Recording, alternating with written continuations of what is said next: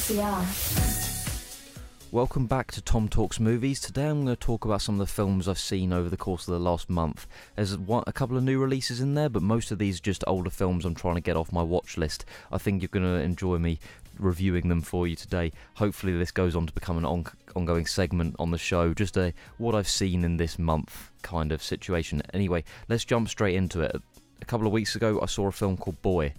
Boy is a film from Taika Waititi. I've mentioned his name a lot recently due to his recent success. This film, released in 2012, comes a long way before he even became a B-level director. It's unknown to me at least if there's an autobiographical element to his works, but there is a regular theme across a lot of them. They often look at the strength and resilience of kids. We meet Boy, an 11-year-old who lives on a farm in rural New Zealand. He lives with his gran, a goat, his younger brother Rocky, who thinks he has magical powers, and it's 1984, where Michael Jackson is more than an inspiration, he's his idol. The film opens on the gran leaving home, attending a funeral, leaving Boy to fend for himself, having to take on the responsibility of looking after everyone. Boy's father, played by Taika Waititi, called Alamein, appears out of the blue. And across the film, having imagined a heroic version of his father during his absence, Boy comes face to face with the reality of the incompetent hoodlum who's returned to find a bag of money he buried years before. The film has a lot of heart, which is mirrored in its colourful production values. There are a lot of memorable animated and fantasy interludes, many of which centre on the location of the dead mum's tombstone, where Rocky spends many hours. Its surface is decorated with bright designs and pictures, which seem to celebrate her life and the living in general. It's contrasted against the living, in that sense, who Boy and his mates just observe from the shadows as they hang out at their local beach shop. It deals with its subject matter really well, and falls on the side of a little raw, a little less polished than some of Taika's future releases. I do think that works in its favour. It's not at all cringy or corny, and I would recommend you to see it. Following this, I went out of my way to see La La Land. Despite achieving critical box office success in 2016, I only recently got round to seeing it, and I wish I'd seen it sooner, if only for the extra years, months, days of bouncing around the house, humming City of Stars to myself. One of the many remarkable things about Damien Chazelle's La La Land is how much energy and time it devotes to movement and music, not just the lyrics. Modern film musicals have often focused heavily on songs that just push the plot along. I think about Greatest Showman. In Chazelle's vision, the choreography matters, and a simple piano refrain can have more power than a lyric. Throughout the film, the cinematography utilises long, unbroken takes. You can't only see the dance moves, but you can see the character's entire body when he or she performs them. And after the chorus-like introduction to the City of Dreamers, Los Angeles, we meet the two leads. Pianist Sebastian, played by the charismatic and smooth Ryan Gosling, and actress Mia, played by Emma Stone. Like any good musical, the two have a few false starts and playfully mock each other's flaws, but we know where this is heading, and the two have the chemistry to make us want them to get together. The first major set piece is a long walk between the two, as the sun is setting over the Hollywood Hills. They start to see similarities in one another. Mia's tired of going on uninspiring auditions. Sebastian holds an ideal version of jazz, wanting to open his own club instead of playing greatest hits for tourists. Sebastian and Mia have a clear and instant attraction, so even as they dance about how they're not a couple and they're not really interested, their bodies tell another story with a well-choreographed dance number. Emma and Ryan aren't natural singers or dancers, but they bring so much character and commitment to every movement that it doesn't really matter. They're fluid, engaging, and mesmerising, and we watch them fall in love through dance. I think it's easy to let the world get you down sometimes. It's easy to think that dreams don't come true and that love only exists in the movies. La La Land serves to remind us that movies can still be magical and they can still provide us with the channel for us to see magic in the real world around us. It's not so much Another Day in the Sun as the characters sing in that opening number, but the dreams of the night before, the ones we wake up with and try to fulfill. Uncut Gems is the only super recent release I'm going to be talking about, but sort of definitely 2020, last couple of weeks on Netflix, and I saw it about 2 weeks ago and it's only just now settled in my brain. Taking place over the course of a couple of days, Uncut Gems, directed by the Safdie brothers, Josh and Benny, follows a character called Howard, the adrenaline junkie, diamond dealer, gambling addict played by Adam Sandler, as he attempts to pay back his huge gambling debts by, of course, placing increasingly riskier bets. It makes sense then that Uncut Gems would start with a sequence where the camera moves inside the black opal gem central to the plot, dug out of northern Ethiopia, which then morphs into the inside of a human colon. That is, Howard's colon, as we open on him having a colonoscopy. The images of the hospital monitor look similar to the fantastical space inside the opal's innards, its curves and layers, albeit a bit grimier on the hospital monitor. The reason I think they've done this is to sort of put forward the metaphor that the opal is inside Howard. His need for it comes from the basest part of him. The hypnotic power of gems, I think, there's stories of it luring men into madness since the beginning of time. Howard's always on the go, always running out of rooms, racing down sidewalks, charging across lobbies. I think it's representative of one of the things about addiction, the thing that Uncut Gems really understands. On some level, the stress is the point of it. The nerve endings, or his nerve endings, are so frayed that they need the stress. Howard is useless, redundant, without panic. And it's not just a cautionary tale about the dangers of gambling, but it feels like a virtual reality game where you step into Howard's experience. That's definitely a compliment, not a something to put the film down. The film's success is largely down to the work of Adam Sandler, and yet you hear people expressing surprise when he gives a great performance. When he's given good material, like Noah Baumbach's Meyerowitz stories, which I'm going to talk about a little bit later, he's as good as anyone. Behind his humour is pain and rage, both of which he's able to tap into. Howard, complete with the goatee, the fancy glasses, the club clothes, is a portrait of a man living on the edge. He never stops talking, he never stops striving, scheming, shouting, hustling. It makes for a very intense, anxiety-inducing watch. But if that's your cup of tea, it's on Netflix, you can watch it any time. So Booksmart is a modern retelling of the high school coming-of-age story we've seen permeate the cinema screens for decades. The combination of script and enthusiastic performances generated some real laughs, though not as many memorable comedic scenes as this film's obvious older brother predecessor, Superbad. The story follows two best friends, Molly and Amy. Molly's played by Beanie Feldstein, an uncompromising bookworm obsessed with being top of her class, and her best friend Amy. Amy's played by Caitlin Dever. He's a quieter character but a no less driven feminist activist. Together they worked hard to get into the colleges of their dreams, and when Molly finds out that their less studious classmates have also got into the same prestigious schools, while sort of enjoying their social lives a little bit more, it shatters her worldview, her understanding of the world. Instead of having their classic night in, Molly convinces Amy to dress up, and they're going out for they're going to party at least one time before they walk out of graduation. The visual style is noticeably music video-like here, territory that the director Olivia Wilde has found success in before. Aspects of this really worked for me, like the relevant and powerful uses of lighting. There were some really vibrant yellows in some of the party scenes. However, I found the soundtrack to have its highs and lows. There was a great song slipped in there called Slip Away, and it plays as Amy jumps into the pool.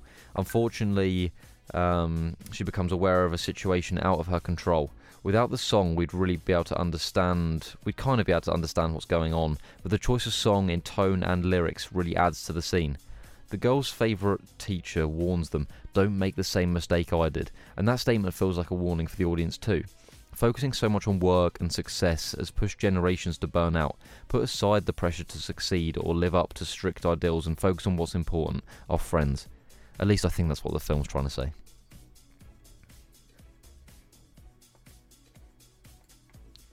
In the same genre, Lady Bird preceded Booksmart by 2 years, and it seemed to be the breakout project for Greta Gerwig as director and Saoirse Ronan as the leading lady. To my eyes, it's one of the better solo directing debuts by an actor in recent memory. Hardly a false step is taken by Gerwig in her semi-autobiographical script that centres on Lady Bird's final year at her rather progressive Catholic high school. Lady Bird is the name our central character wants to be known by. She plans to escape from her family and her small town in California by going to college in New York, where the culture is, she says, much to the disapproval of her wildly loving, deeply opinionated and strong-willed mum. I think this film really captures what it's like to be in your late teens, or at least when you're going through that phase in your life, whenever it may take place. You might think that you're an adult, you aren't really. You might think that you know better than everyone else, sometimes you don't. And you're made to feel every decision you make will impact your life forever. I'm sat here still hoping that it won't. Lady Bird is occasionally too episodic and obvious, but with such displays of tenderness, it painstakingly reminds you how important forgiveness is, and how it's a deep-rooted expression of love. Now, 50/50 concerns a character called Adam. Adam is a 27-year-old man who's learned that he's diagnosed with a rare form of spinal cancer and that his chances of survival are just 50%. The plot covers his subsequent struggle to beat the disease, but in the process he's finally able to see who and what are the most important things in his life. The story of 50/50 is actually based on the film's writer, who penned the screenplay covering his own struggle with cancer and ends up making a sort of satire out of it. It does that without really hurting the sentiments of anyone undergoing the same diagnosis in their lives. The film deals with its sensitive subject matter in a real, mature manner, without hiding the pitiful sympathies these diagnosed patients receive from anyone at home or work, most of whom make out they care more than they probably do. Adam is played by Joseph Gordon-Levitt, and his performances are really captivating. He carries off the character pretty well and nicely captures the experience of the unexpected shock after finding out about the disease, the nervousness and fear of living with it, and then the change an event like this brings in life, and the everyday struggle and frustration that comes along with knowing that your days are numbered.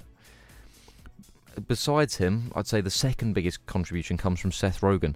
He's playing Kyle, Adam's best friend, who tries to sort of prevent Adam from breaking down, is always there to cheer him up and treats him as if nothing overly dramatic has happened. There's a real sincerity in Seth Rogen's performance. It's I don't know if it's a surprise coming from him, but it's wonderful regardless. 50/50 isn't completely true to life, but I imagine the more you know about cancer, the less you'd want it to be. Back in 2014, Birdman was released, and I liked this film from the first watch, and it felt like a deserved victory for Best Picture at the Oscars. It follows a fading actor, Regan Thompson, played by Michael Keaton, whose career highlight was his portrayal of a popular superhero as he attempts to mount a comeback by appearing in a Broadway play that he writes and directs. As opening night approaches, he attempts to become more altruistic, rebuild his career, and reconnect with family and friends. I was inspired to watch it again recently, having remembered that its execution of the one-shot illusion technology was far more seamless and relevant to the content than in 1917. I think I appreciate it even more now, having seen that. Birdman is a complete blast from start to finish. The camera moves through the impossibly long, intricately choreographed tracking shots. It swoops through narrow corridors, up and down tight stairways, and into crowded streets.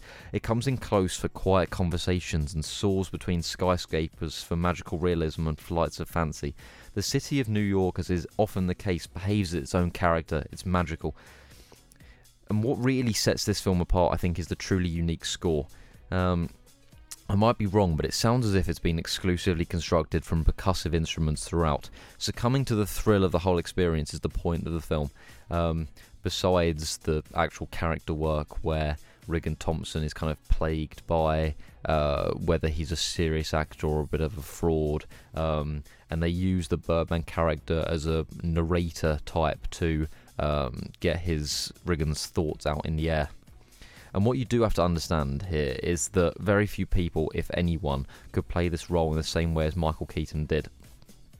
Not only is he a quality actor, and he's fantastic in this, but there is a meta quality that he played Batman all those years ago in his own series of films. His supporting cast do just that, they support the story, but the quality of the actors elevates each of their roles to being truly memorable. Edward Norton, Emma Stone, both deserve particular shout-outs for the chemistry between them, as well as the chemistry they have with Keaton.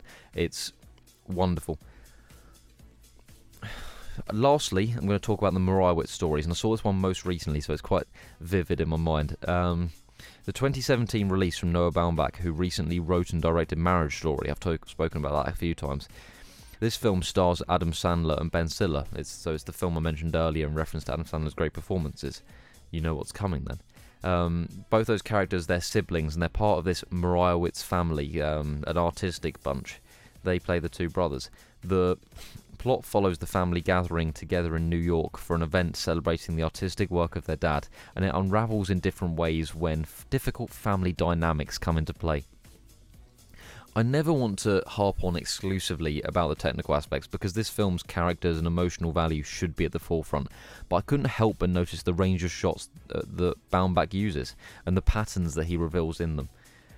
each scene, or a number of scenes in the film, would start with a brief establishing shot, which I loved, and then it would follow with 3 or so close-ups of the characters, each consecutive shot getting slightly closer in. Without it being obvious to too many in the audience, this is one of the ways that he makes you feel encompassed, surrounded by the scenes. And in those scenes, I think one of the better examples was when Adam Sandler was talking to his daughter. They're quite a friendly pair, but she's going away to college and is becoming a little bit more distant in a sort of difficult period of his life. And those scenes feel super contained and really heartwarming. Another highlight of the film is the manner of the editing. Even if you don't find the human story totally compelling or engaging, relatable even, the way in which the characters speak over each other to such extremes is the perfect way to demonstrate how each family member fails to listen to one another. I read this comment online, and it words my feelings in a way I think I'd struggle to convey. Noah Baumbach's work is like a piano music. It takes 2 points, whether those points be birth and death, love and hate, New York and Los Angeles, and examines the in-between. It's comprised of small moments, small notes, each providing a singular mood that when put together combines into the larger, more uncoordinated piece. But there's precision to that. These notes aren't thrown together at random. One note always goes hand in hand with the next in a melodic way. It's a series of different notes played from the same instrument, each making it obvious, though, their sound that they come from the same instrument. It's why when the Meyerowitz stories ends with a piece made from strings, you really feel the difference. And I mean, I heard it on first listen. That was my annotation, not the comments. These singular sounds blend into something grander, something warmer, a newly found sense of togetherness. Really loved all these films on this list. Somehow made it through February with just absolute class, really. I don't think there was a bad film on this list. I'd recommend each one of them. Some of the Booksmart and Uncut Gems are both 15 rated. Do with that what you will. Anyway, thank you for listening. I'll catch you next week, and I hope you've enjoyed listening. Bye.